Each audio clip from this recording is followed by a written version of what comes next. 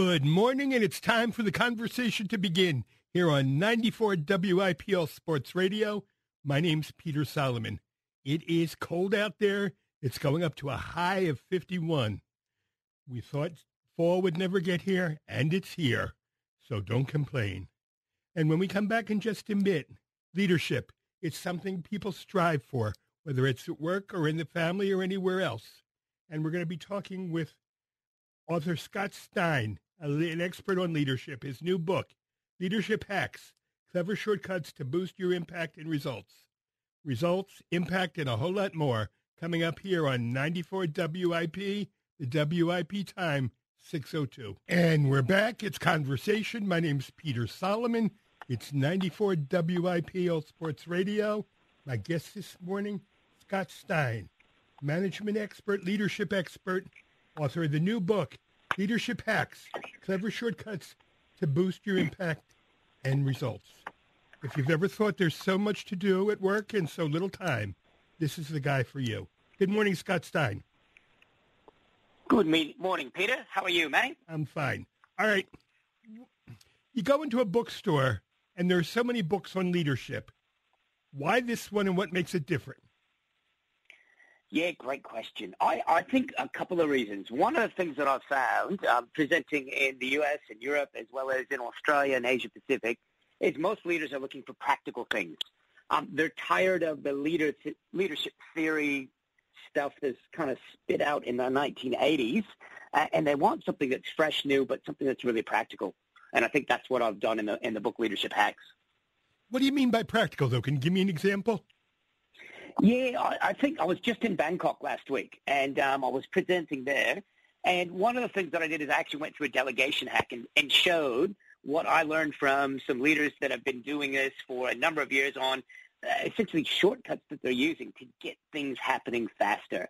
And it was great because throughout the whole presentation, they were taking notes.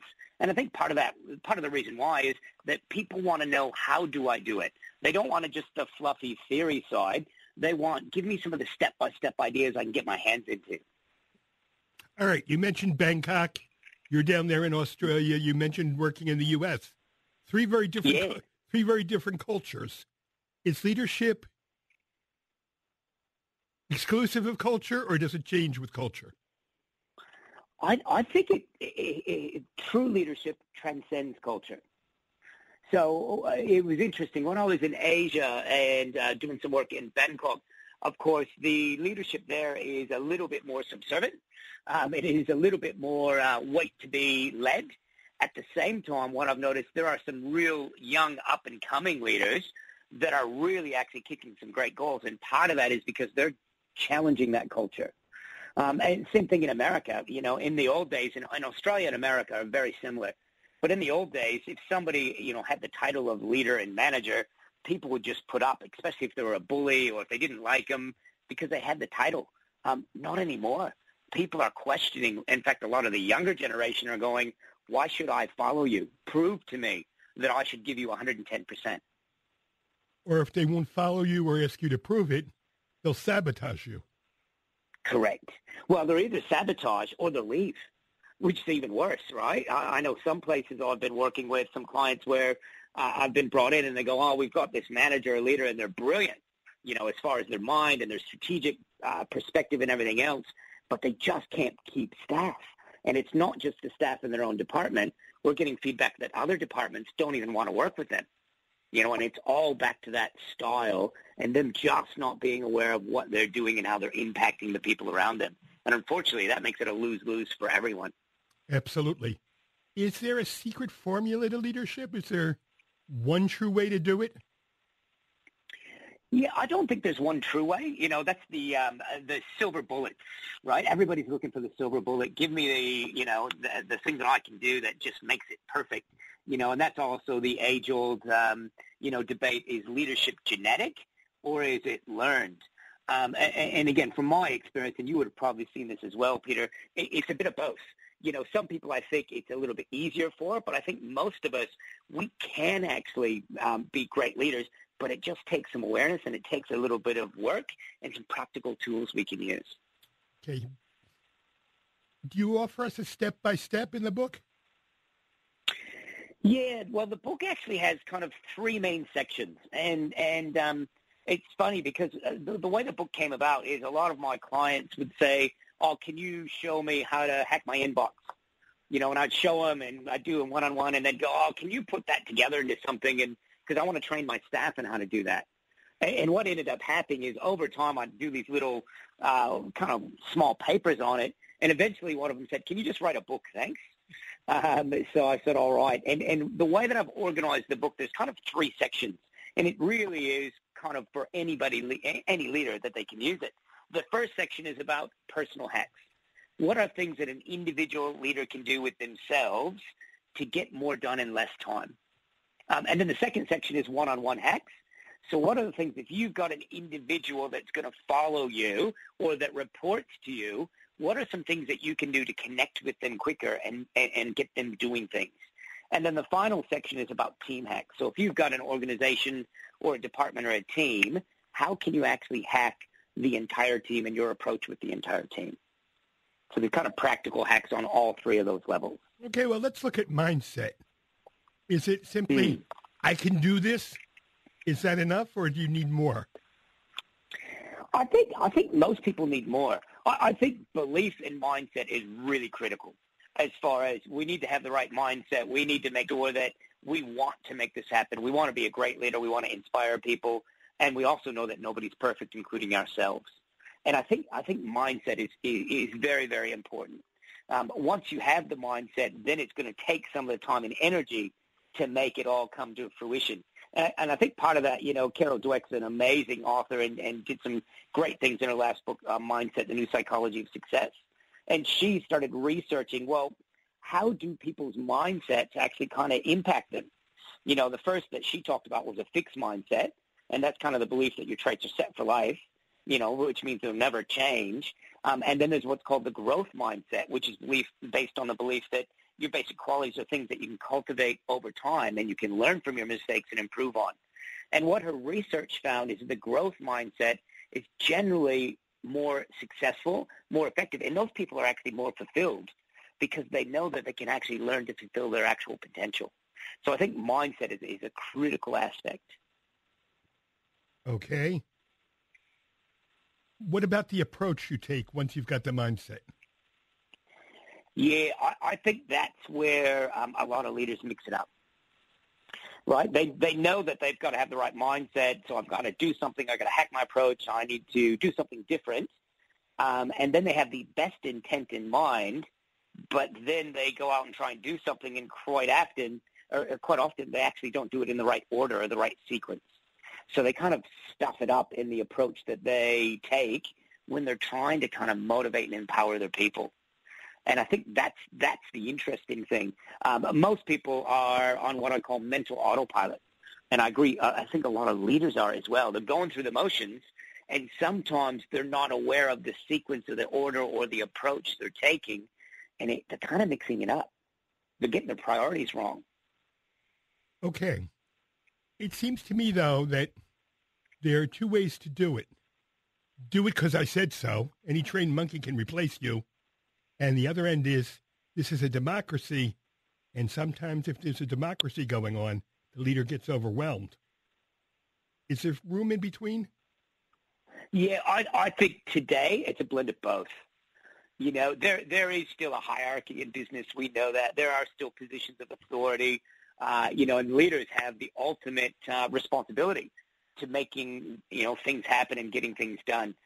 I think the trick is if they take the old traditional, rank and file approach and belittle their people and talk down at them and just kind of force them to do things, they're going to be limited in what they can achieve. What we're finding is if the leader can empower their people, motivate them, stretch them beyond where they thought they were possible, that's when they get staff that will walk over cut glass for them. And I see that all the time. I was working with a large military group, which is kind of interesting. And this is an Australian military group, and at any given time, I was looking at their culture, and it was interesting because they got into the process of just, promoting leaders that had been there based on tenure and years of length. And what they found is some of those leaders didn't have the skills to motivate their people. So they were actually a bit stuck because they said, well, traditionally, whoever's been the longest would be the best leader, and people would follow them. But what they noticed is because of technology, 24 hours, 7 days a week, digital explosion, that approach doesn't work anymore. They didn't have the flexibility to deal with it. So I think we've got to have a blend. We've got to have leaders that are strong. We've got to have leaders that hold people accountable, but we also have to have leaders that know how to motivate, inspire, and connect with their people. So it's a bit of both. As Shakespeare said, there's the rub. How do you motivate someone? They already get a paycheck. What's left to do? Yeah, I think, the interesting thing, if you look at it, and a lot of the research that comes up, even, Gallup and everything else says we've got a disengaged workforce and, but we've got pockets of businesses that do amazing things and have leaders that really motivate their people. And the interesting thing, it's not about money anymore. I mean, money's important. We've got to survive on money. But as far as a motivator, what I've found quite often is somebody doesn't like their leader or their manager and they don't know how to motivate them. They will do the bare minimum to get things across the line. So what that means is if we've got massive targets we have to achieve, we're not going to achieve it if we're just doing the bare minimum. Nobody can operate that way any longer. So we've got to take a look at how do we actually engage people and light them up so they will perform above and beyond. And there's some great places that are doing that. The challenge is it's just not happening, broadly enough. An example, again, might help. What have you seen people use, if not money? Yeah. I think there's been a number of things. I know one of the clients that I worked with, they actually put together this massive kind of cultural development program. And what they did is they asked their staff, what do you want? What's going to motivate you? What do you want? And what they actually found, it was very, very interesting, and they found quite a bit with some of the younger generation. A lot of them said, I just don't want to be paid more money. They said, you know what, give me a little bit of time. Give me some time where I can get off early on a Friday and go to my kids' assembly at their school so I can actually be there. Or I can go to their sporting event that might be at 3:30 on a Wednesday. Right? And I think looking at the things that motivate staff and creating that environment will actually get them to perform higher. Okay. Got it. What comes after approach? Yeah, I think after approach is about the impact, because there's really the critical things. If you want to really hack your leadership, as we talked about, you got to have the right mindset. You got to have the right approach, which means you need to know how to actually go about it. But then you have to be aware of your impact. And the impact is what separates a typical leader from a great leader. Anybody in a position of authority can demand people to do things. But the incredible leaders are the ones that have the ability to kind of really motivate and inspire them to get them to do things above and beyond what they thought were actually possible. And I think, money's important, but I don't think it's the most important things to people. If you look at leaders, there's not a perfect leader, but the ones that people actually remember are the ones that over time did something with them and impacted them in a way that kind of blew them away.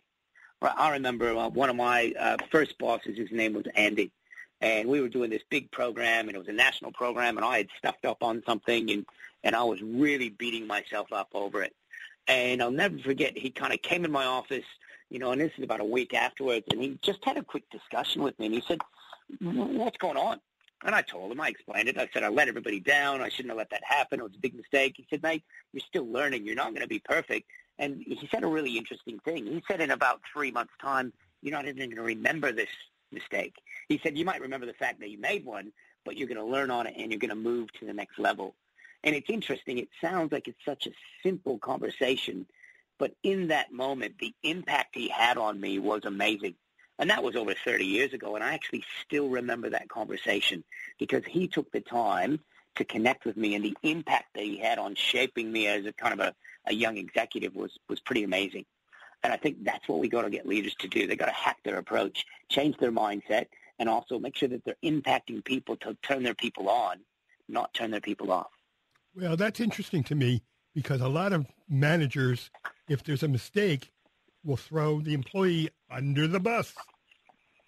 Yeah, Yeah. And I think that's the typical knee-jerk reaction. It's interesting. My first business that I had in Australia was a conference team-building business. And this was over 25 years ago. So one of the things I didn't want to do when I started my first business is I didn't want to have, go into debt and borrow a whole bunch of money so we could hire all these staff. So we had to think really creatively. And one of the things that we did in Sydney, where I live, there are resorts, conference centers, about 2.5, 3 hours north, west, and south of Sydney. So one of our strategies was, all right, let's get a relationship with these resorts. Let's be their partner, and let's give them something that they can offer to get conferences to come back. And this is in the days of the outdoor team building. So, Peter, if you remember those, that's, in the 90s, the outdoor team building activities with trust falls and all of that. And one of the interesting things that we did is we took over a Crown Plaza up in Terrigal, and one of the things that happened in the kind of acquiring of this location is they essentially said, well, we've got a staff member that does some beach Olympics and things. We want her to work for you. And we said, all right, that's great. She came on as us, and the very first big program we had up there, me and my business partner went up, and they were doing this big beach Olympics. There were about 450 people there. It was a massive kind of conference team-building activity. And we had to go inside because the group was late and everything else. And we were inside and finishing up, and afterwards went back up to pack up all the equipment, and somebody stole the Beach Olympics volleyball net. And it was really fascinating because my business partner was a bit old school, and we'd only been in business, really less than 6 months. And he was furious, and he said, we're going to dock her pay. We're going to take it out of her pay because this is her responsibility. It's her fault. We shouldn't have to pay for it. And it was interesting because I was thinking about it going, well, it was a massive program. It was a huge success. The client loved it. And, yeah, there was a mistake on the operations. But if we dock her pay, what message is that going to send? And we had this massive argument. I remember it. And it went on for about an hour about, are we going to dock her pay or are we aren't? And essentially I ended up winning out because I said, I will pay for it out of my salary, which wasn't very much at the time, because I'm afraid of what message that'll send to our staff. And I think that's what we need to be aware of. When we dock people and we actually crucify people because they make a mistake, what it does is it makes it go underground. People will actually hide their mistakes, and then we won't know what they're not doing well until it's too late. Amen to that. And you're listening to Conversation here on 94 WIP. My name's Peter Solomon. My guest this morning, Scott Stein. Scott is author of the new book. That new book, Leadership Hacks, clever shortcuts to boost your impact and results. We'll be right back, Scott, after these messages. And we're back, and we're talking about leadership hacks and a whole lot more with author Scott Stein, leadership expert, management consultant, author of the new book, Leadership Hacks, and a whole lot more. Good morning, leaders. Good morning again, Scott. No worries, Peter. Good morning. Okay.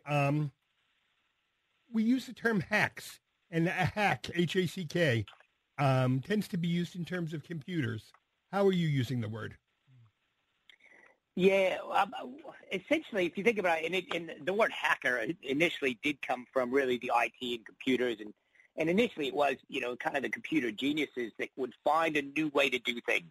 And initially it was kind of negative, but it's kind of turned. The term hack is now kind of seen as something that is a shortcut, something that's not commonly known, simplified steps, or a fast-track process. And even if you think about it with Facebook, even before Facebook floated with their IPO, essentially Mark Zuckerberg had a manifesto that he put out called The Hacker Way.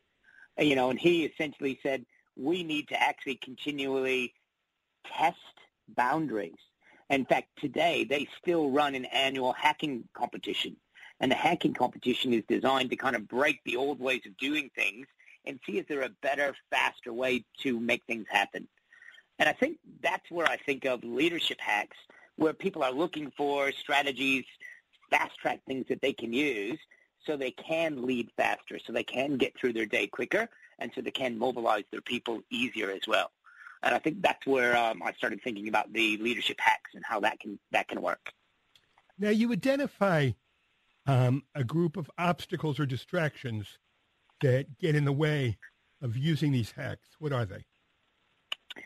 Yeah, what I started noticing when I was doing the research is there were some things that stopped leaders from kind of being as effective or efficient as they could, and one of the biggest ones that I noticed was lack of energy. And when people are running as fast as they are now, it's actually hard for them to recharge, and when they're burning the candle at both ends, it just doesn't give them a chance to top up their battery, so to speak. And that's one of the biggest distractions that I found. When people are exhausted, it's hard for them to actually be clear in how they think, be strategic, and make things happen. I know that I was working with one CEO, and he hadn't slept in his bed in over 55 days in a row, right? 55 days. He had been around the world. He had been doing a whole bunch of things. And when I checked in with him, I said, how are you feeling right now? And he just said, I'm exhausted. He said, it's not just physical exhaustion, it's actually mental exhaustion. And what I'm finding, because our brains are so switched on all the times, we're starting to get mentally exhausted, which means it's actually kind of slowing our energy down, slowing our thought process down as well.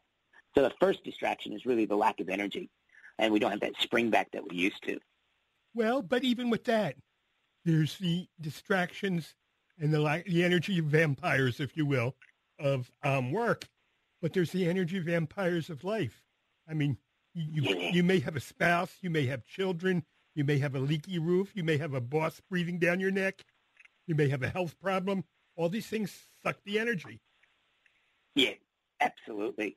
Absolutely. And I think what people need to do is they need to actually take time out to recharge. They've got to take a little bit of time so they can get their spring back. It's interesting. You might have picked up I have a bit of an accent. So I've lived in Australia for 23 years and traveled the world and things like that. I actually grew up in America, grew up in Michigan. I spent some time in Pennsylvania as well, and Philadelphia as well, beautiful place. And the interesting thing that I noticed when I first came to Australia, and I still notice this, is one of the things that the Australians have as a mindset is to work hard but to play hard. And when they play hard, they use that as a way to recharge. What I've noticed in the American culture, it's work hard, but I'm noticing people are forgetting to play hard. They're forgetting to take that time out so they can relax. I've got a friend of mine that's in one of the C-levels in one of the Fortune 500 companies over there, and he can't take a day. He can't take a week off. I said, when was the last time you took some holidays, took vacation time, to spend some time with your family? And it was over 3 years ago, and it's almost like he's on the constant treadmill and he can't take a break, which to me in itself is not a good thing, not healthy for their relationships, not healthy for the spouse, not healthy for the family, but it's also not healthy from a business perspective because without that time to take a break, the energy just gets a little bit stale.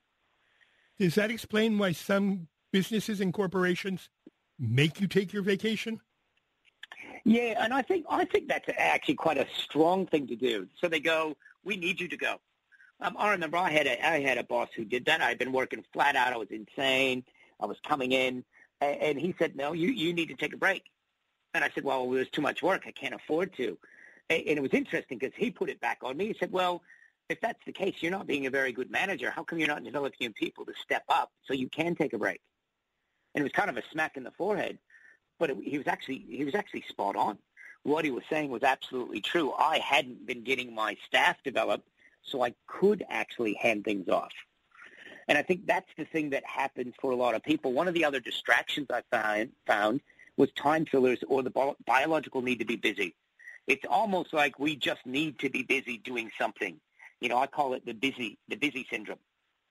And I remember when I was a kid, my parents had before they passed away, they had 3 things they wanted to accomplish. It was kind of like the early bucket list. They wanted to pay off their house, and they wanted to see me get married, and they wanted to have an overseas trip, which is pretty good. I was in a bookstore not too long ago, and I found on the bookshelf the 100 things you have to do before you die on your bucket list. And it's interesting because what that means is, well, nobody's satisfied anymore. We just got to stay busy all the time. It's almost like we have this biological need just to have time fillers, and that's a massive distraction. And that gets in the way of people actually recharging their batteries as well. Okay. Other obstacles you want to tell us about? Yeah, I think one of them is about the mindset, and this is for leaders about self-doubt. A distraction can be them doubting themselves, doubting their capabilities. What I've found, the higher I work in organizations, the less they know, which is kind of opposite of what you expect. I remember a CEO, massive situation, and it was, a couple of years after this massive thing when in all the papers and everything else. And I said, how did you guys actually navigate through that? What was your strategy? What was your plan? He said, well, to be honest, we didn't have one at the beginning. He said, we weren't sure. There was new competitors in the market. There was new technology in the market, and we completely got broadsided. We never saw it coming. And I think that's the thing that we need to be aware of is a lot of leaders don't know everything. They're learning as fast as everybody else. And I think the important thing from a distraction perspective is not letting self-doubt start kind of creeping up and getting in and kind of clouding your judgment and clouding what you do and what your capabilities are. Okay, you talk about something called an activity map. What's that? Yeah, I think one of the things that I looked at is what people can do to kind of hack their activity is take a look at what are you actually doing. And the way to look at it is what's your current activity? And one thing that I've found that's very useful for people is to map it on paper and just do a little bit of a mind map. So you take a clean sheet of paper, or you can do it on a tablet if you'd like. And in the center, just do current activity. And what you do is you draw some lines out from that circle, and you just capture where has your activity and focus been for the last couple of weeks. And then once you actually map out, so you might have 10 different areas where you've mapped out where I've been doing this, I've been doing sales calls, I've been having meetings, I've been researching and whatever else. And then actually look at the percentage of time. What percentage of time are you spending in each of those areas? And this is usually the hard thing because most of us are unconscious to what we're doing with our time. But if you start mapping out the percentage of time, you can actually get a little bit of a feel for, well, where am I spending my time? And then the next step is find a clean sheet of paper and then actually map out what should you be doing. What's the activity I ideally would be focusing on?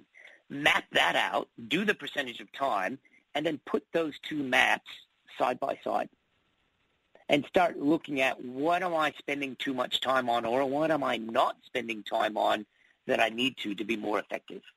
And I think that's one of the massive things that people can do. Once they start seeing what they're doing and what they're not doing and where they're wasting their time, that can very quickly identify some easy things you can do to be more effective. Okay. What about technology? Does it help or hurt? Yeah, I think it depends, which is always a terrible answer, but it really does. I think technology is amazing. I'm a tech person. I love all my gadgets and everything else. However, what I find is a lot of people don't know how to manage it. So what that means is technology is starting to take over for us. It was interesting. I've got 3 kids, and I was talking to my youngest one. He's only 12, and it was about phone numbers, right? And he's remembering or memorizing our phone numbers, which is great. But it's interesting. My eldest daughter, she's only had her cell phone or a mobile phone for a number of years, and I just realized I haven't memorized her phone number. And the reason why is I just put it into the phone, put her name down, and I just touch on the phone to call her. But it made me start thinking, when we grew up, we wouldn't be able to memorize all this information. And now technology can make it easier for us not to have to memorize all of that. But at the same time, I think sometimes that means we get a little bit mentally lazy because we are taking it for granted. But I think one of the biggest things that technology is doing, getting to your point, is it's overwhelming us. Because it's 24 hours a day, 7 days a week, we're not shutting it off. I was at dinner on the weekend with the family, and I looked over, and there was another family, a mom and a dad and 2 of their kids. One was probably 8, one was probably 12, and all 4 of them were on devices. So rather than having a conversation over dinner, they were all on their screens. And I think that, to me, is probably not a good thing. Because I'm going, what's happening to the conversations we used to have where we would just touch base with people as human beings or as a family? And I think sometimes technology is just getting a little bit out of control. Well, it brings us so much information, though. You can open up an email, for example, and find a gazillion messages that you need to deal with. And that's an energy sucker. Yeah. And I think it's great. I think what we need to do is we need to control it. And I think that's the challenge, when you know that you're not controlling it. When you get home and you glance at your phone on the weekend and the kids go, well, come on, can you do something with me? Or are you checking your email again, Dad? I think there are times when we need to use technology to our advantage. And I think there's times when we've got to kind of turn that technology off, put it away, and get it out of our mind so it doesn't distract us from what's important. Who should read the book? Yeah, I think the book is designed for anybody that actually wants to get more things done in less time, specifically if they're a leader. So if you want to know some strategies of how can you hack your email so you can get through it quicker, and how can you send an email that people respond to, there's a hack in the book for that. If you want to delegate, so you get people to do what you need them to do, but do it in a way that motivates them, not turns them off, there's a delegation hack that shows you how to do that. So anybody that actually has staff reporting to them, well, you need to mobilize them and get them to take action, especially when they're overwhelmed. There's some great strategies in the book for you there. I think it's also quite a good book for somebody who might be a younger, up-and-coming leader, somebody that does want to go into a management or leadership role and is looking for, well, what are some of the shortcuts that I can use to be more effective in a shorter amount of time? Well, that's interesting to me because so many times, as you said earlier, we promote people just based on length of service.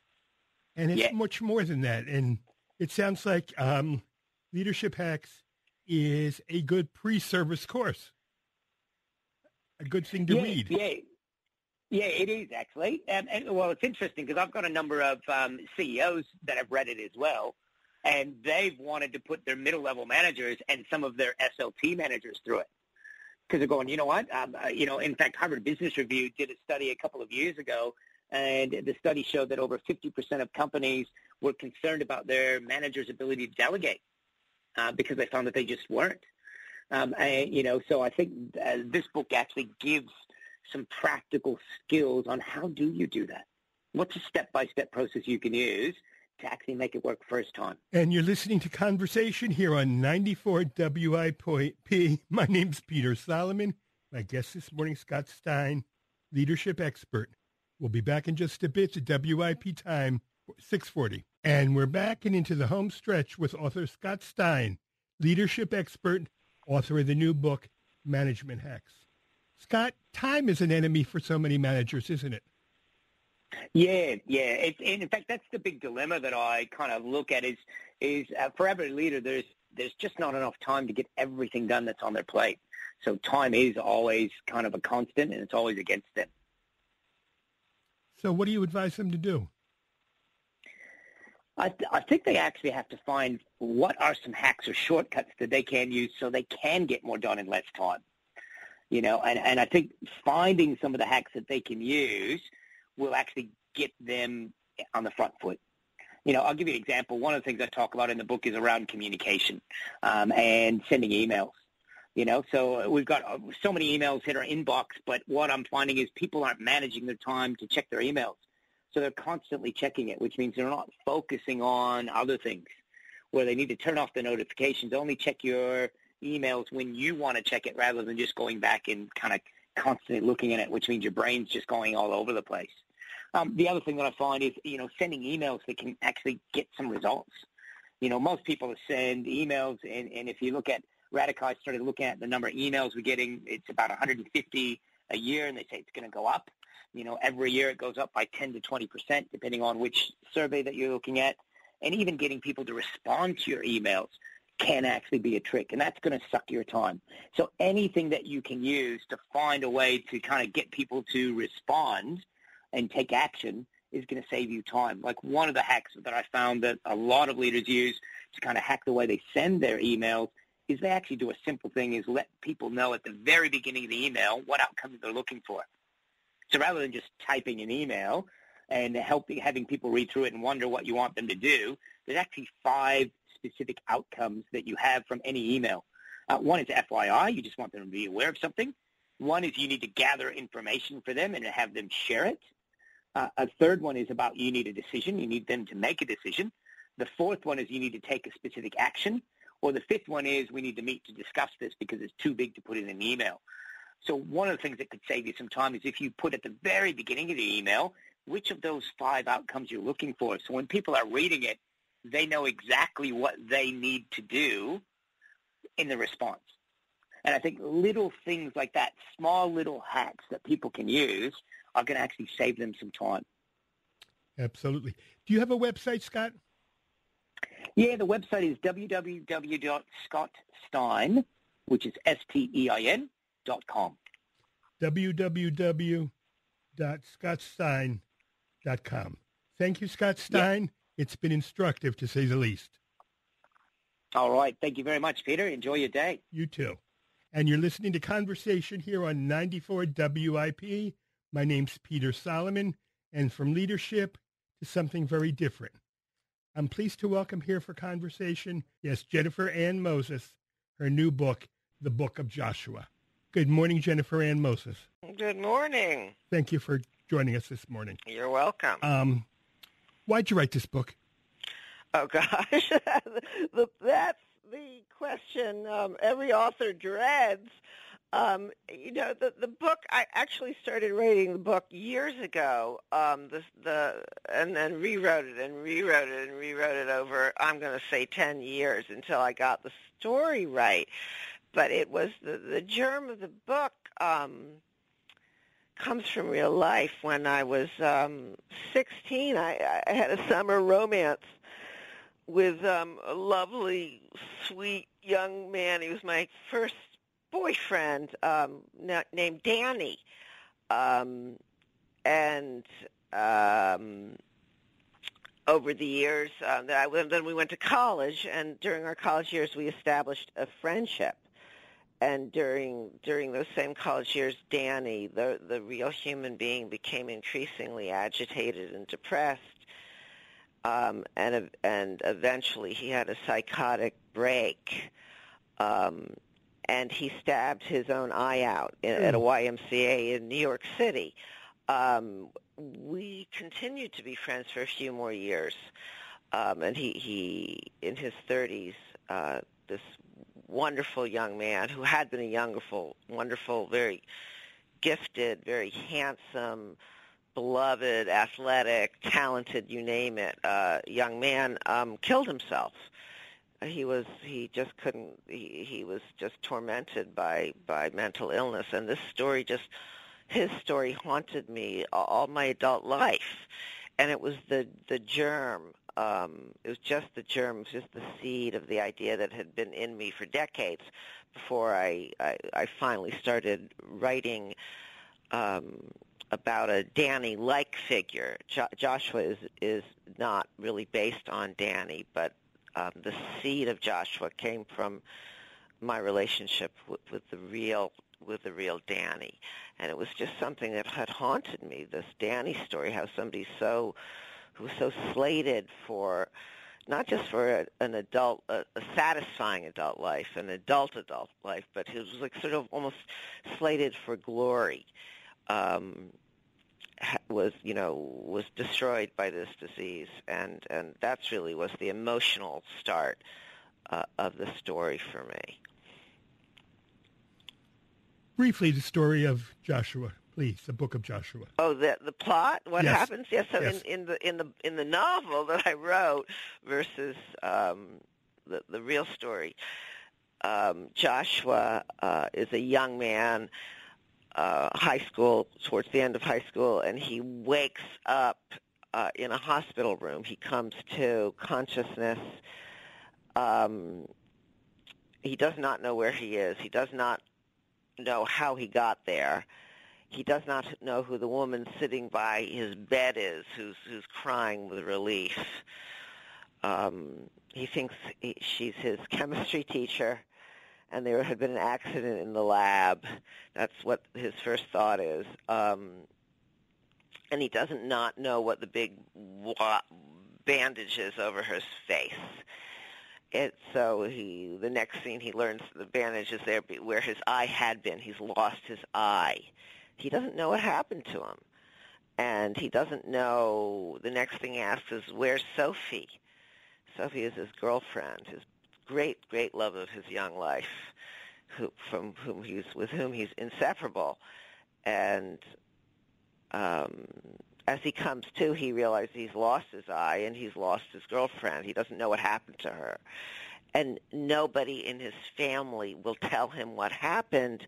They just keep telling him they don't know what happened to Sophie, only that she's fine, don't worry, and they don't know what's happened to his eye. Thank God somebody called the emergency services and saved his life. And so the rest of the book is about his coming to understand. He has to return to high school. He should have graduated, but he was too busy having psychotic episodes, so he didn't finish his senior year. He has to go back for a second senior year of high school, which, if you remember your own teenage years, that alone is like the end of the world. And now he's in he's in classes with his own little brother and his little brother's gang. And he's humiliated, and he only has one eye, and he doesn't know what happened to Sophie. And on top of everything else, he'd been a long-distance runner, and now he's fat from all the meds. And he's completely unmoored and depressed and does not know his own history. He doesn't know what he's done. He doesn't know who he is. He's flattened. He's absolutely flattened.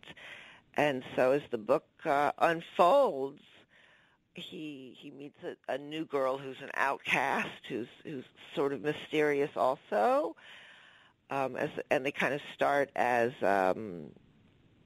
enemies. They don't want anything to do with each other. They gradually become the closest of friends, and through that friendship and through the love that those two established, her name is Elizabeth. He comes to understand, with her help, he comes to understand what happened, what he himself did, what he himself went through. So that's, I don't want to give it away, but that's the book. That's the germ. That's the story. You did very well. Thank you. It's a scary story because while it's fiction, it's the story of a whole lot of teenagers, young adults, kids maybe 16, 17, 22, 23. Right. Have a lot of mental health problems, don't they? Or can. Well, I'm a writer. I'm not a psychiatrist. I'm not a scientist. I'm not a social scientist. I think what you're referring to is what we all know about from reading the news and having eyes and ears, which is, right, you mentioned the school shootings, which of course are just beyond appalling, and they started well beyond my own high school years. But sure, there's people have serious mental health issues, and probably always have. I don't mean to make light of something as appalling, my God, as the school shootings. That's I can't even imagine being a parent of one of those children. However, being an adolescent being in high school in its own way is just, you're sort of kind of crazy anyway. Normally crazy, right? And being in those years, they're very rich, but they're very challenging. I don't know how old you are, and I don't want to say on the radio how old I am, but I'm about to give it away because last summer I went to my 40th high school reunion in Virginia, in northern Virginia, in the suburbs, and I went to a big public high school. There were over 500 kids in my class. I was not popular. I couldn't wait to get out of there and never go back. I did get a good education. I knew that even at the time. I was very grateful to the school, to my teachers, to the riches of the educational environment there. and I was leaving. I was never going back because I was so miserable, and I was just miserable in high school. I was just every day was like walking just walking the line for me. It was an emotionally harrowing experience for me, and it wasn't even because kids were particularly mean at my high school. They were just kids, There were the cliques, and I'm sure there were some mean kids, and there were kids who were at the beginning of what became lifelong drug abuse, which we find out about 40 years later, and kids at the beginning of all kinds of problems. But those high school years are very challenging, even for kids with normal neurology, which I had. My own 3 children are in their 20s, so I'm not that far removed from being the parent of those kids. But sure, there's an enormous amount of illness. That is sort of biological illness, stuff that just happens, and then there's the illness of American society, which is a whole nother realm of terrifying right now. But again, I'm not a psychiatrist or a social scientist of any kind. I'm just I'm just a person who can't stop writing. How do you research a book like this, though, to get the details right? Well, I didn't research it. There was no research to be done other than around the mention of the medical treatment, the therapeutic treatment that Joshua receives. I needed to get the meds right, and I did that on the Internet just to see what the brand names were of the meds. But this story I wrote about the book of Joshua is really the story of a human being. It's not a human being who was very sick, and he's trying to figure out his own self, his own journey, and it's about him and his own deep desire to pull out of his depression, find out what happened to Sophie, his girlfriend, figure out who he is, which is what teenagers do anyway. He has the extra terrible burden of having had a true psychotic crisis. So that's the story of his trajectory and of his relationships with his great new pal Elizabeth, and with his mother and father and his brother, which is what all teenagers. Their lives are what their relationships are with their families, whatever that family might be composed of, and with their friends. So I didn't have to do research per se. I had to dig deep down into my guts to write a true story about real human beings. So that's a different process, I think, than the one you might have been pointing to. Well, it really, though, is a cautionary tale, because you never know what's going on inside the head of that golden child who might be in that kid's high school class. Well, that's right. That's absolutely right. And I now that I've reached a certain age, hope I've become wiser and more self-aware than I was when I was 16. I know when I was in high school, I considered myself not first rate, I'll just put it that way. I considered myself a very second-rate person, and I wondered what the secret of this one's glow and that one's popularity, and they're so happy, and maybe if I wear a purse like this girl, I used to have these thoughts, like if I had that sweater or those shoes or cross my legs a certain way, the way this girl does it, maybe I too will reach the golden ring. And of course I go, which we all know as we get older isn't true for anyone, but when I went to my high school reunion, the typical thing happened. I was actually talking to a woman who I'd gone to school with, who had always struck me as sort of that golden girl, and was still a very beautiful woman, and seemed very self-possessed. And she had she just smiled and laughed, and she said, I was a teenager too, right? And she hadn't felt about herself as good as she looked in high school. And I had the experience too. At the reunion, people came up to me saying, "Oh, Jennifer, I remember when you did this. You were so wonderful. You were so cool. You were so this and that." I was like, "I was, right? That's how I remember it." So yeah, I mean, kids are very self-conscious, and teenagers are interesting to write about because they're adults. They're just adults. They have adult brains to a large extent. They have adult desires to a large extent. What they don't have is experience. They don't have years behind them. So they have access to as much intellectual depth and sophistication as somebody with many more decades. They don't have the life experience, so they're searching. So they're interesting little people, high school students. I understand why. I've got a couple of friends who teach in a high school, and it's endlessly kind of wonderful for my friends because they love working with this age group that's so difficult and challenging, and yet so interesting and moving. Teenagers are moving. You just watch them, and they touch you. Because they're forming themselves. They don't have the hard shell. They haven't formed their personas yet. They're kind of in chrysalis.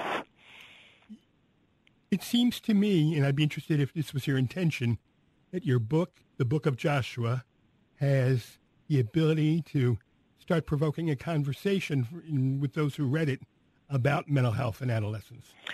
Yeah. I mean, it'd be nice if it did, because those conversations need to be had. I know that from my own personal experience, again, with my friend Danny, may he rest in peace, part of the real problem that his parents, who were educated and well off, they had all the resources that one could have at the time, and they were very loving.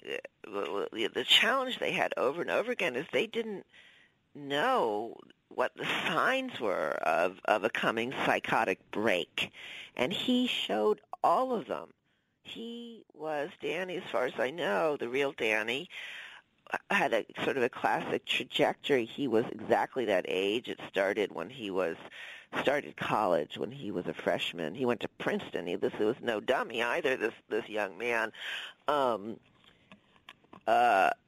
When he was a freshman in Princeton, the signs of his coming psychosis were already quite front and center. He was paranoid, and he wanted to fix the world. He wanted to take over, somehow fix the sufferings of the world. He was feeling the sufferings and the pain of the entire world. He sort of became a bit of a Jesus figure.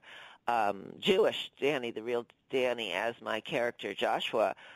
The real Danny was Jewish, and my character Joshua is Jewish, but they both have this kind of wanting to take over the sufferings of the world, make a sacrifice for the sufferings of the world. And these, I've learned in my adult years that some of these emotional patterns are signs of a blooming psychosis, Danny was schizophrenic. I mean, that's a serious illness. It's I don't know what it is. Your brain goes cuckoo. It's not. I almost think of it as, if you have a heart attack, you're in good health, you take care of yourself, you run, you eat, you're vegan, whatever, and you still have a heart attack when you're 40. Well, your organ, your heart is diseased, despite your best efforts, and has an attack and hurts you. And I think of psychosis is the same way. It's not your fault. It's not an error in attitude. The brain is an organ of such complexity is beyond reckoning. I heard somebody compare the brain to the universe, that it's actually the most complex object in the entire universe, and maybe as complex as the universe itself. So stuff goes wrong there. But again, I'm not speaking as a scientist. I'm speaking as a person who, like you, reads. reads. Well, but that's an important message you're giving us, and maybe a message you can give us in a way that scientists can't. So I'd like to say thank you, Jennifer Ann Moses. Thank Her you. new book. Do you have a website, Jennifer? I do. It's JenniferAnnMosesArts.com. JenniferAnnMosesArts.com. And one more time, Jennifer, the title of the book. The Book of Joshua. The Book of Joshua. Thank you, Jennifer. Thank you. And you're listening to WIP, 94 WIP Conversation. Stay tuned for WIP Sunday. If you can't, nothing left to say, but see you soon. As we ease on into WIP Sunday here on 94 WIP All Sports Radio, my name's Peter Solomon, and we've got a busy WIP Sunday, so we're going to get right to it. My first guest this morning, James Anderson, is author of a new murder mystery now out in paperback, but it's a murder mystery that could have come straight from the headlines. That new mystery, Lullaby Road. Good morning, James Anderson. Hey, good morning, Peter. How are you doing, man? I'm fine. All right, James, what was the genesis of this book? How'd you get the idea? Well, you know what? It's about children at risk, and I was one of them at one time in my life. And so I think it came from that.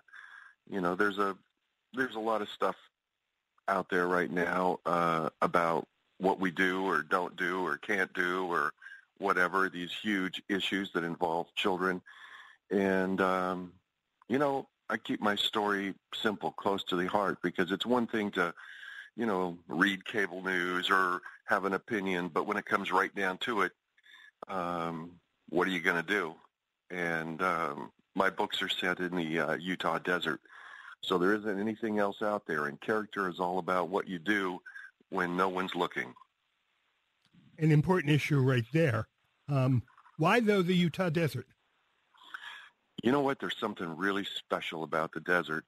You know, I love the way the light comes off the mesas and the colors, and then there's just the whole idea that we're connected. We're all connected in one way or another. And when you're writing a small story, Flannery O'Connor once said that you can't write a large story if you can't tell a small one.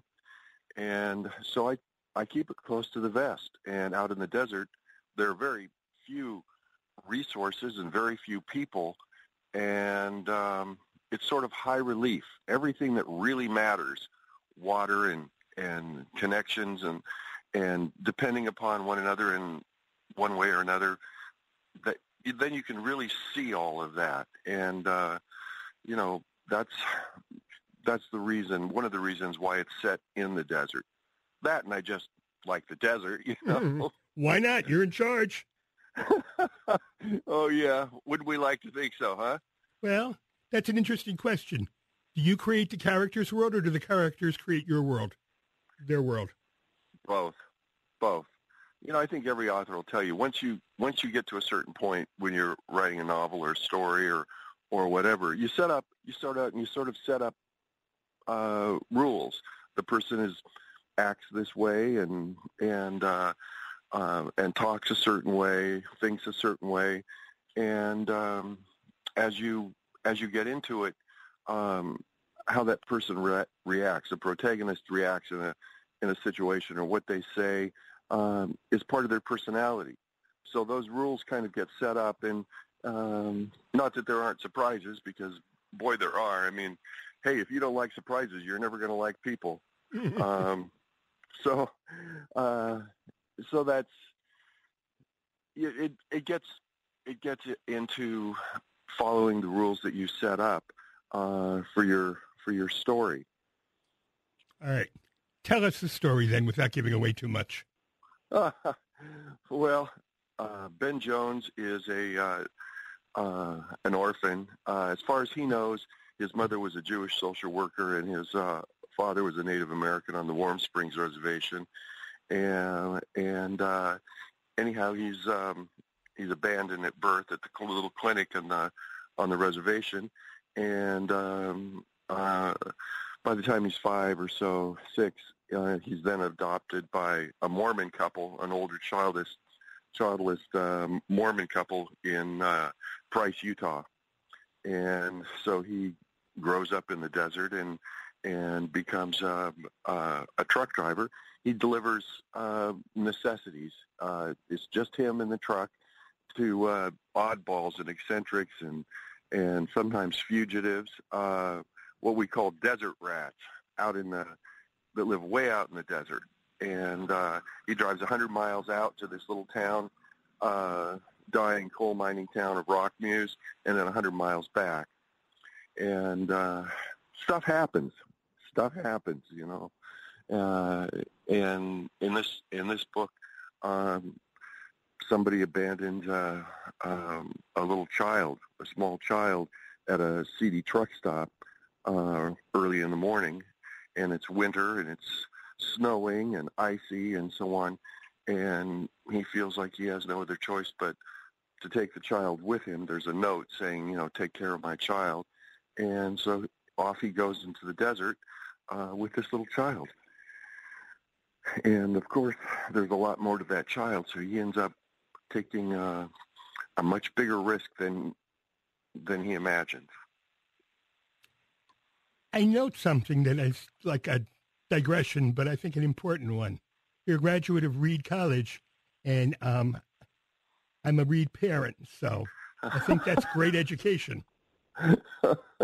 Well, you know, the great thing about Reed is, you know, I was there in the 70s, and it's a small enough thing. I mean, my friends who were in, you know, chemistry or physics or philosophy were friends with people who were in the literature department, or, you know, there was a lot of cross-pollination.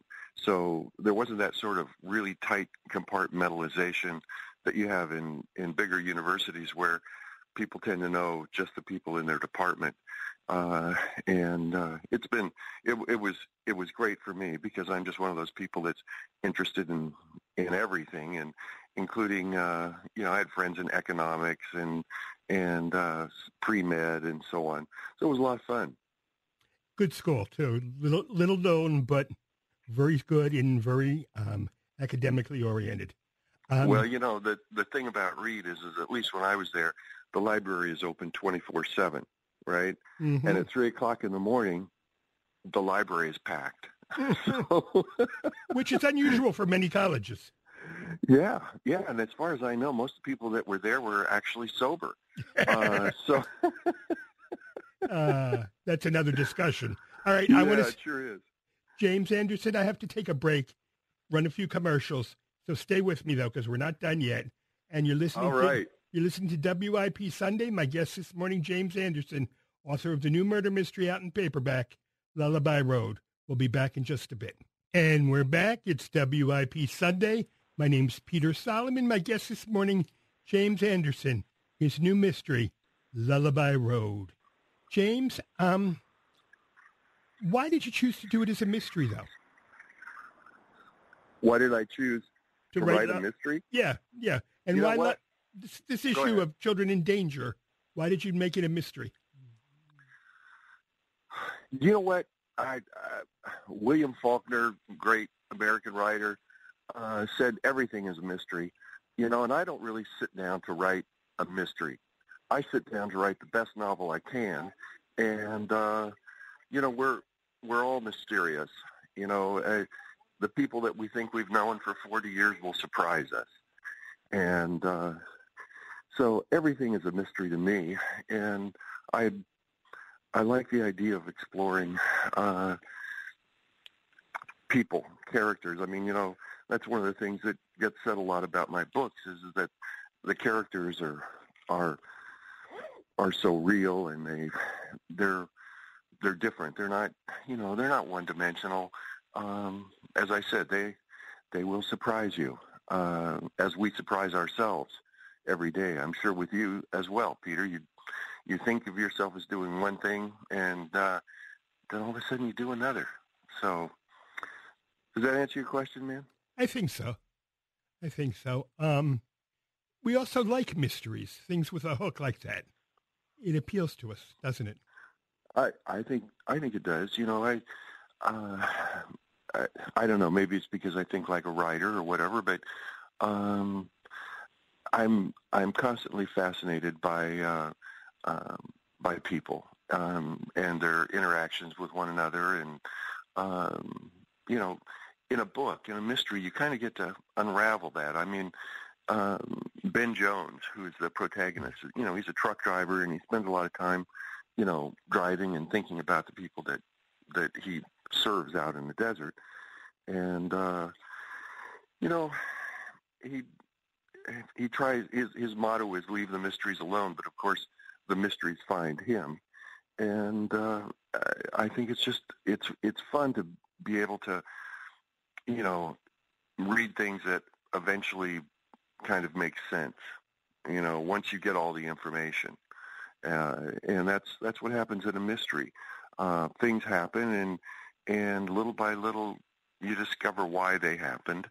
They don't always make sense in a way that makes us comfortable, but they do. And I remember in the first book, Ben basically says, most people will say, well, I would never commit a murder. And yet people do. And that's one of those surprises, as if they just tripped one day and accidentally committed a murder. It doesn't really happen like that. So, well, two things. One is, I think all of us, given the right circumstances, could commit a murder. But again, that's another discussion. And two, Ben doesn't think of himself as a hero, but he does heroic things, doesn't he? Well, that's one of the things. I mean, my first novel was rejected by everybody and agents and so on. And one of the things that I would occasionally hear is, well, what's your character's superpower, right? Because in fiction and movies and so on, usually they've got like your former CIA agent, CIA or NSA transsexual nun, who speaks 18 languages and so on. And Ben's superpower, I had to think about this, but his superpower is he's just an average guy trying to do the best he can. And in my book, you get up every morning, you put your boots to the floor, and you do the job. And you do it without a parade and without any attaboys and no medals, and your name doesn't go on the wall at Langley. You just do the work every day, usually for small pay. And in my book, that's a hero. Absolutely. And you mentioned this is your second book with Ben Jones. Are there going to be more? Well, I hope so. The way it works in publishing is that if you do something that's that reaches some level of success, then they want you to do another one. I'd like for there to be another one, and the response has been terrific. I was just thrilled. I think it was Friday. The New York Times made Lullaby Road one of their staff picks in paperback. And so I've been, really fortunate. People really seem to like being in a part of the world out in the desert that is different from what they know. And so when you go into one of my books, you enter another world. It's Ben's world, desert world, oddballs, fugitives, and different geology and weather and so on. So I think that's a plus. So I'd like for there to be a third book, but hey, I don't have a crystal ball. I don't know. I hope for the best. One of the things that I always find intriguing about novels that we talk about on the show is the liner notes on the cover. And there's one liner note that got me. This guy writes like the offspring of a devil who married an angel, Tama Janowitz. What'd you think about that? Tama Janowitz, I love that. I love that woman as a person and as a writer. I don't know if you're familiar with her work, but it's true because Ben is an average guy, and he's a guy. He's got his own demons. He's like most of us. Every day we try to do the right thing, and some days it's one step forward, two steps back. We're trying. We aspire. And Ben has a side to him that at one point, for instance, there's an accident, and the guy has a little boy with him, and Ben has told this guy, because the crosswinds in the desert are terrible and so on. But anyhow, there's a terrible accident, and Ben gets to the guy, and the guy's all broken up, and Ben's tried to warn this guy, and this guy's just a a-hole, and but he's laying there, and he asks about his son, and Ben says, well, as soon as I get a trash bag, I'll bring him to you. So he's, he can be pretty raw sometimes, and he regrets it. I mean, here's the guy's broken, he's dying, he wants to know what happened to his son, and so Ben is like all of us. I mean, he's trying. So I guess that's that's a big part of it. We're all trying, and we make mistakes, and we try to do better the next time. Which is more important to you, though, James Anderson, a good review or a good royalty check?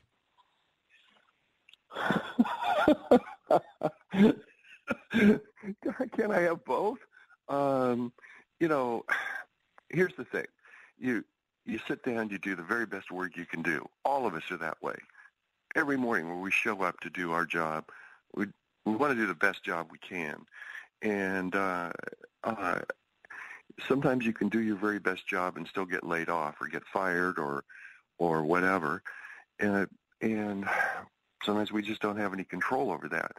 So my feeling is that nobody knows whether a book's going to sell or whether it's going to resonate with an audience, and you just don't know that. So you just do the very best that you can, and sometimes there's a royalty check, and sometimes there isn't, or usually the case is the royalty check is enough to take your mother out for lunch, I mean, if she doesn't eat too much. So I guess my answer is if people read the book and they really like it, and it does something for them, it tells them a good story, they learn something about somebody else and themselves, then if I had to choose, I would rather have that. Okay. And I guess finally, you're going to be in the neighborhood, aren't you, on Tuesday?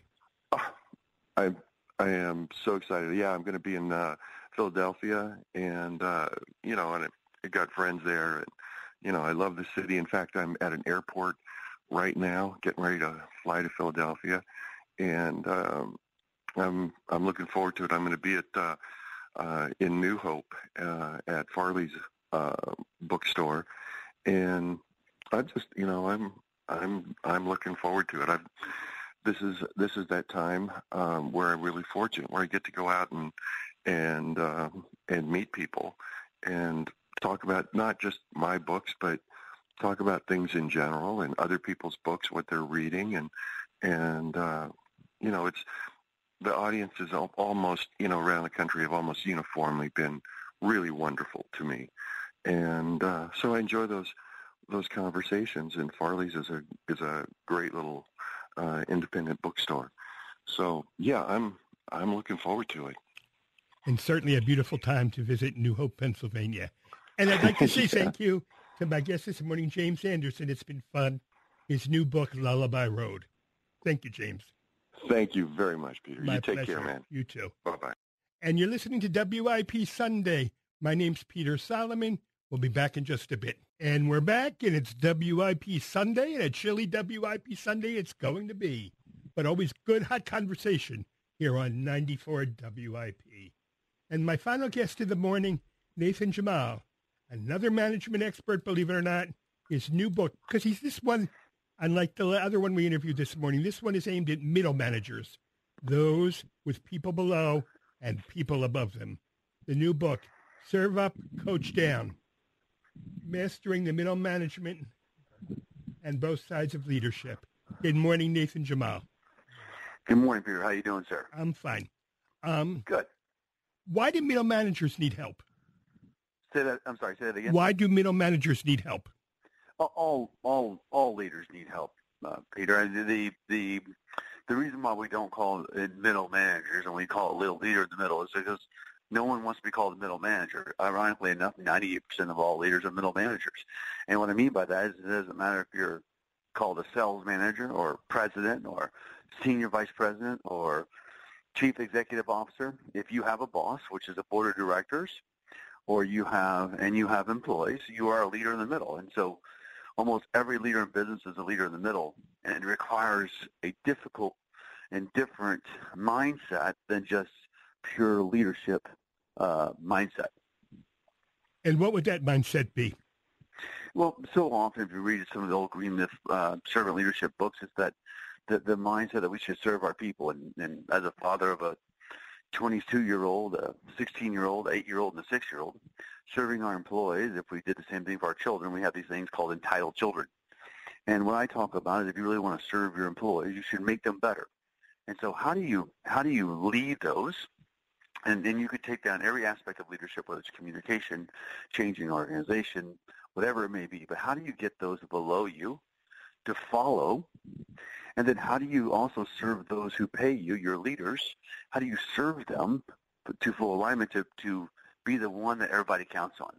And so it's that so often in leadership, you got that leader in the middle who tends to protect their employees with the right intent. They want to be a great leader, but they think they have to protect their employees from the bosses or big bad company. And we don't.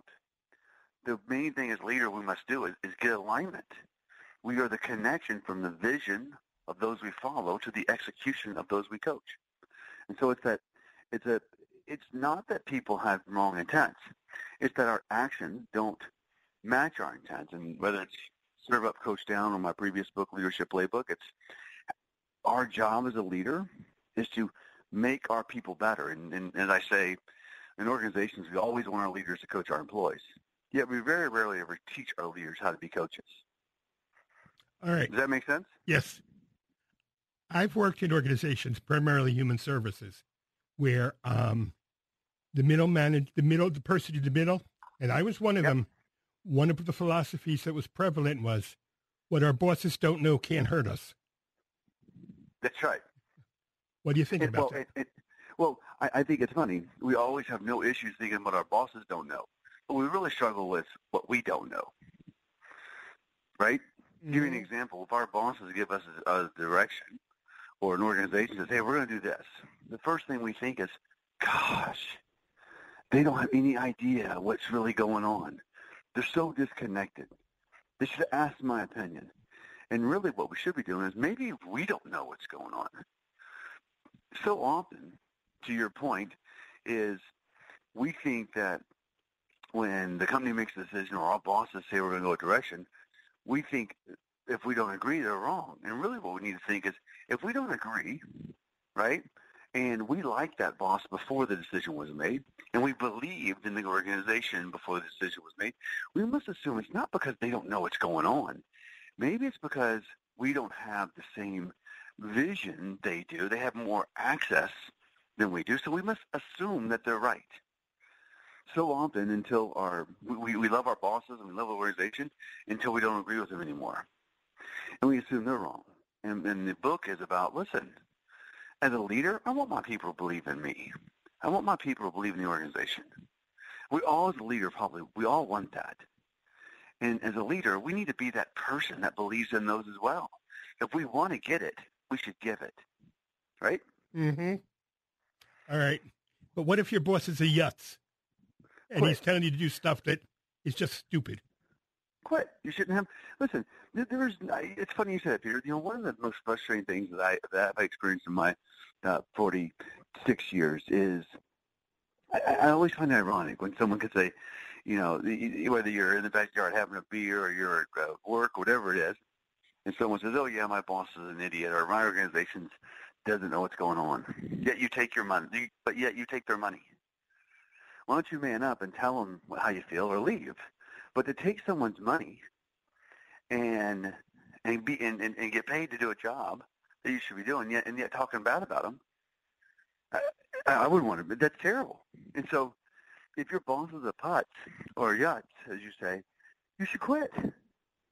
But it's hard to quit when you've got a mortgage and the need for health insurance and a spouse or a couple of kids.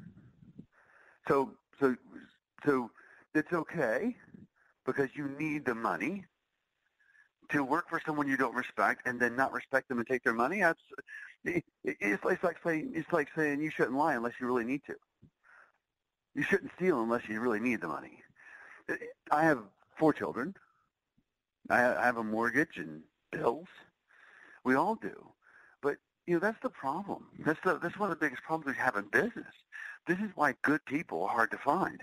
Or people stay in jobs they shouldn't stay in because they think they need the job more than they actually want to do the work or be successful. And so they stay at jobs they don't want to stay in because they think they have to.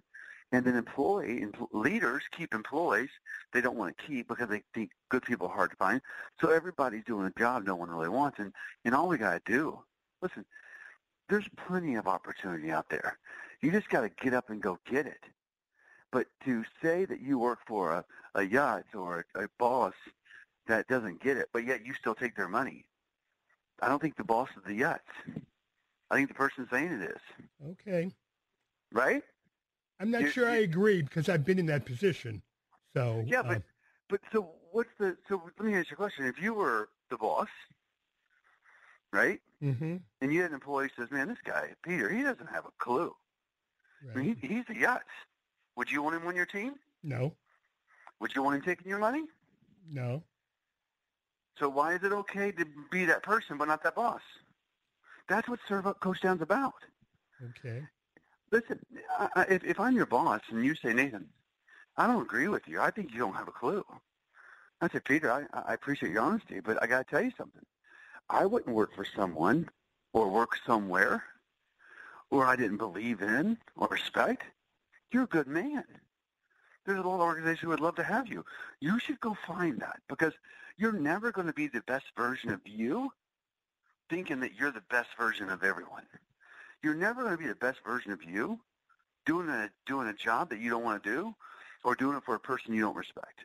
Go find. Listen, don't blame your family and your mortgage for doing the job you don't want to do. That's crazy. Go do it. Or maybe the boss isn't the problem. And so it's about leadership with confidence in ourselves and humility. And the last point on that, Peter, I'll give you is, I do a lot of executive coaching, and so I had a client on the phone with him literally Friday, and he's kind of doing the same thing you're talking about. He's very upset with his boss.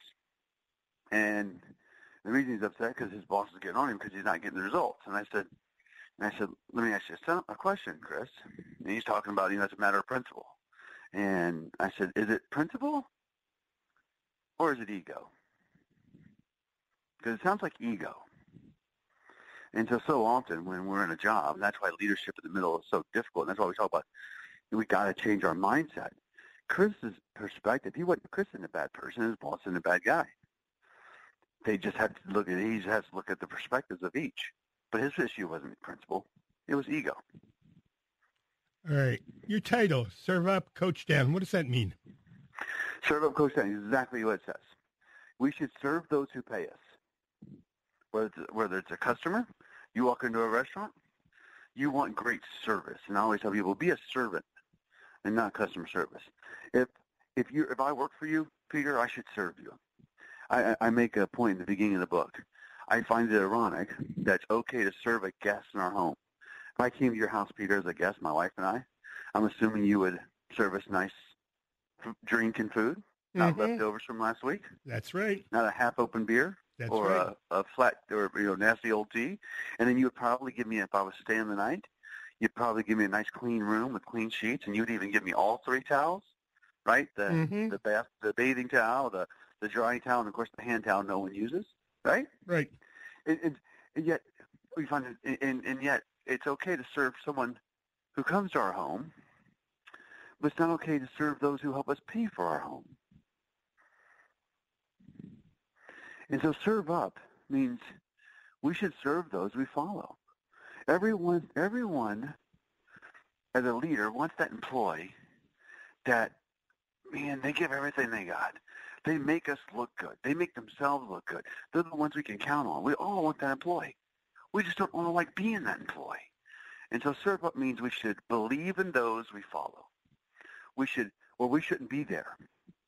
We should do our best to make them look good and achieve our goals. And when we do that, we don't have to spend years and months trying to get buy-in because we already have belief. And the way we should do, the way we serve those the way we serve those that we lead, we don't give them things. We don't serve them. We coach them.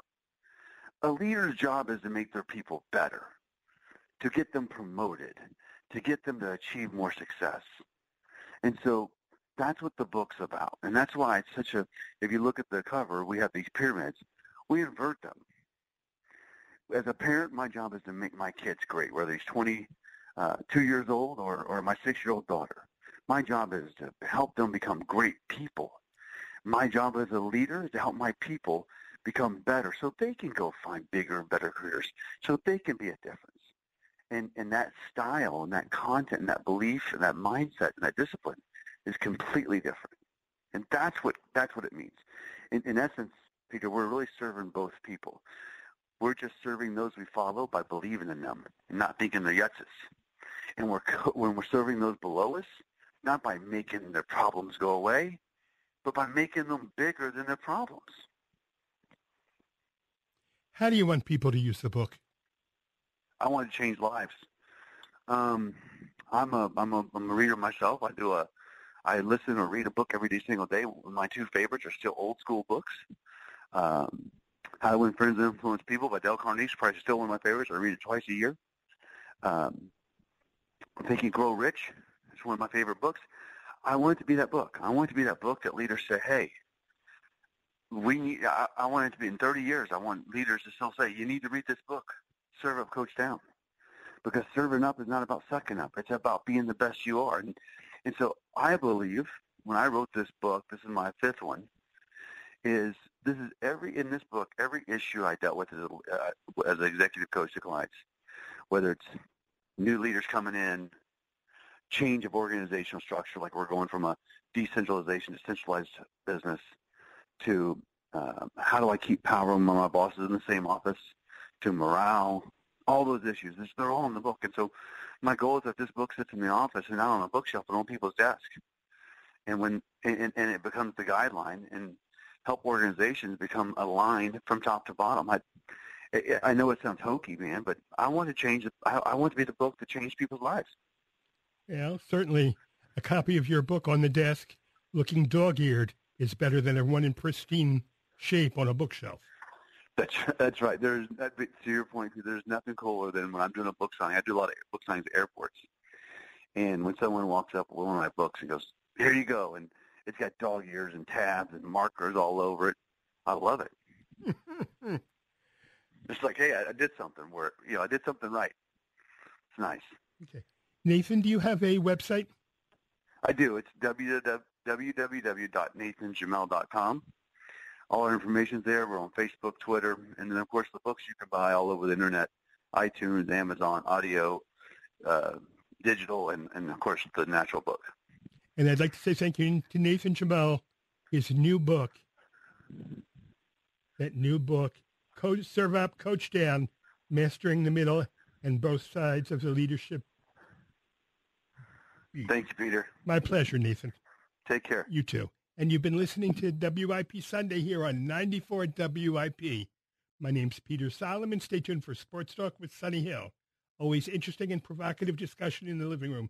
Your opinions, Sonny's reactions. I know I'll be listening. Thank you to Phil Jackson, this morning's producer, and to Ann Tideman Solomon, my dear wife and associate producer. Couldn't do the show without either one of you. Nothing left to say but see you soon.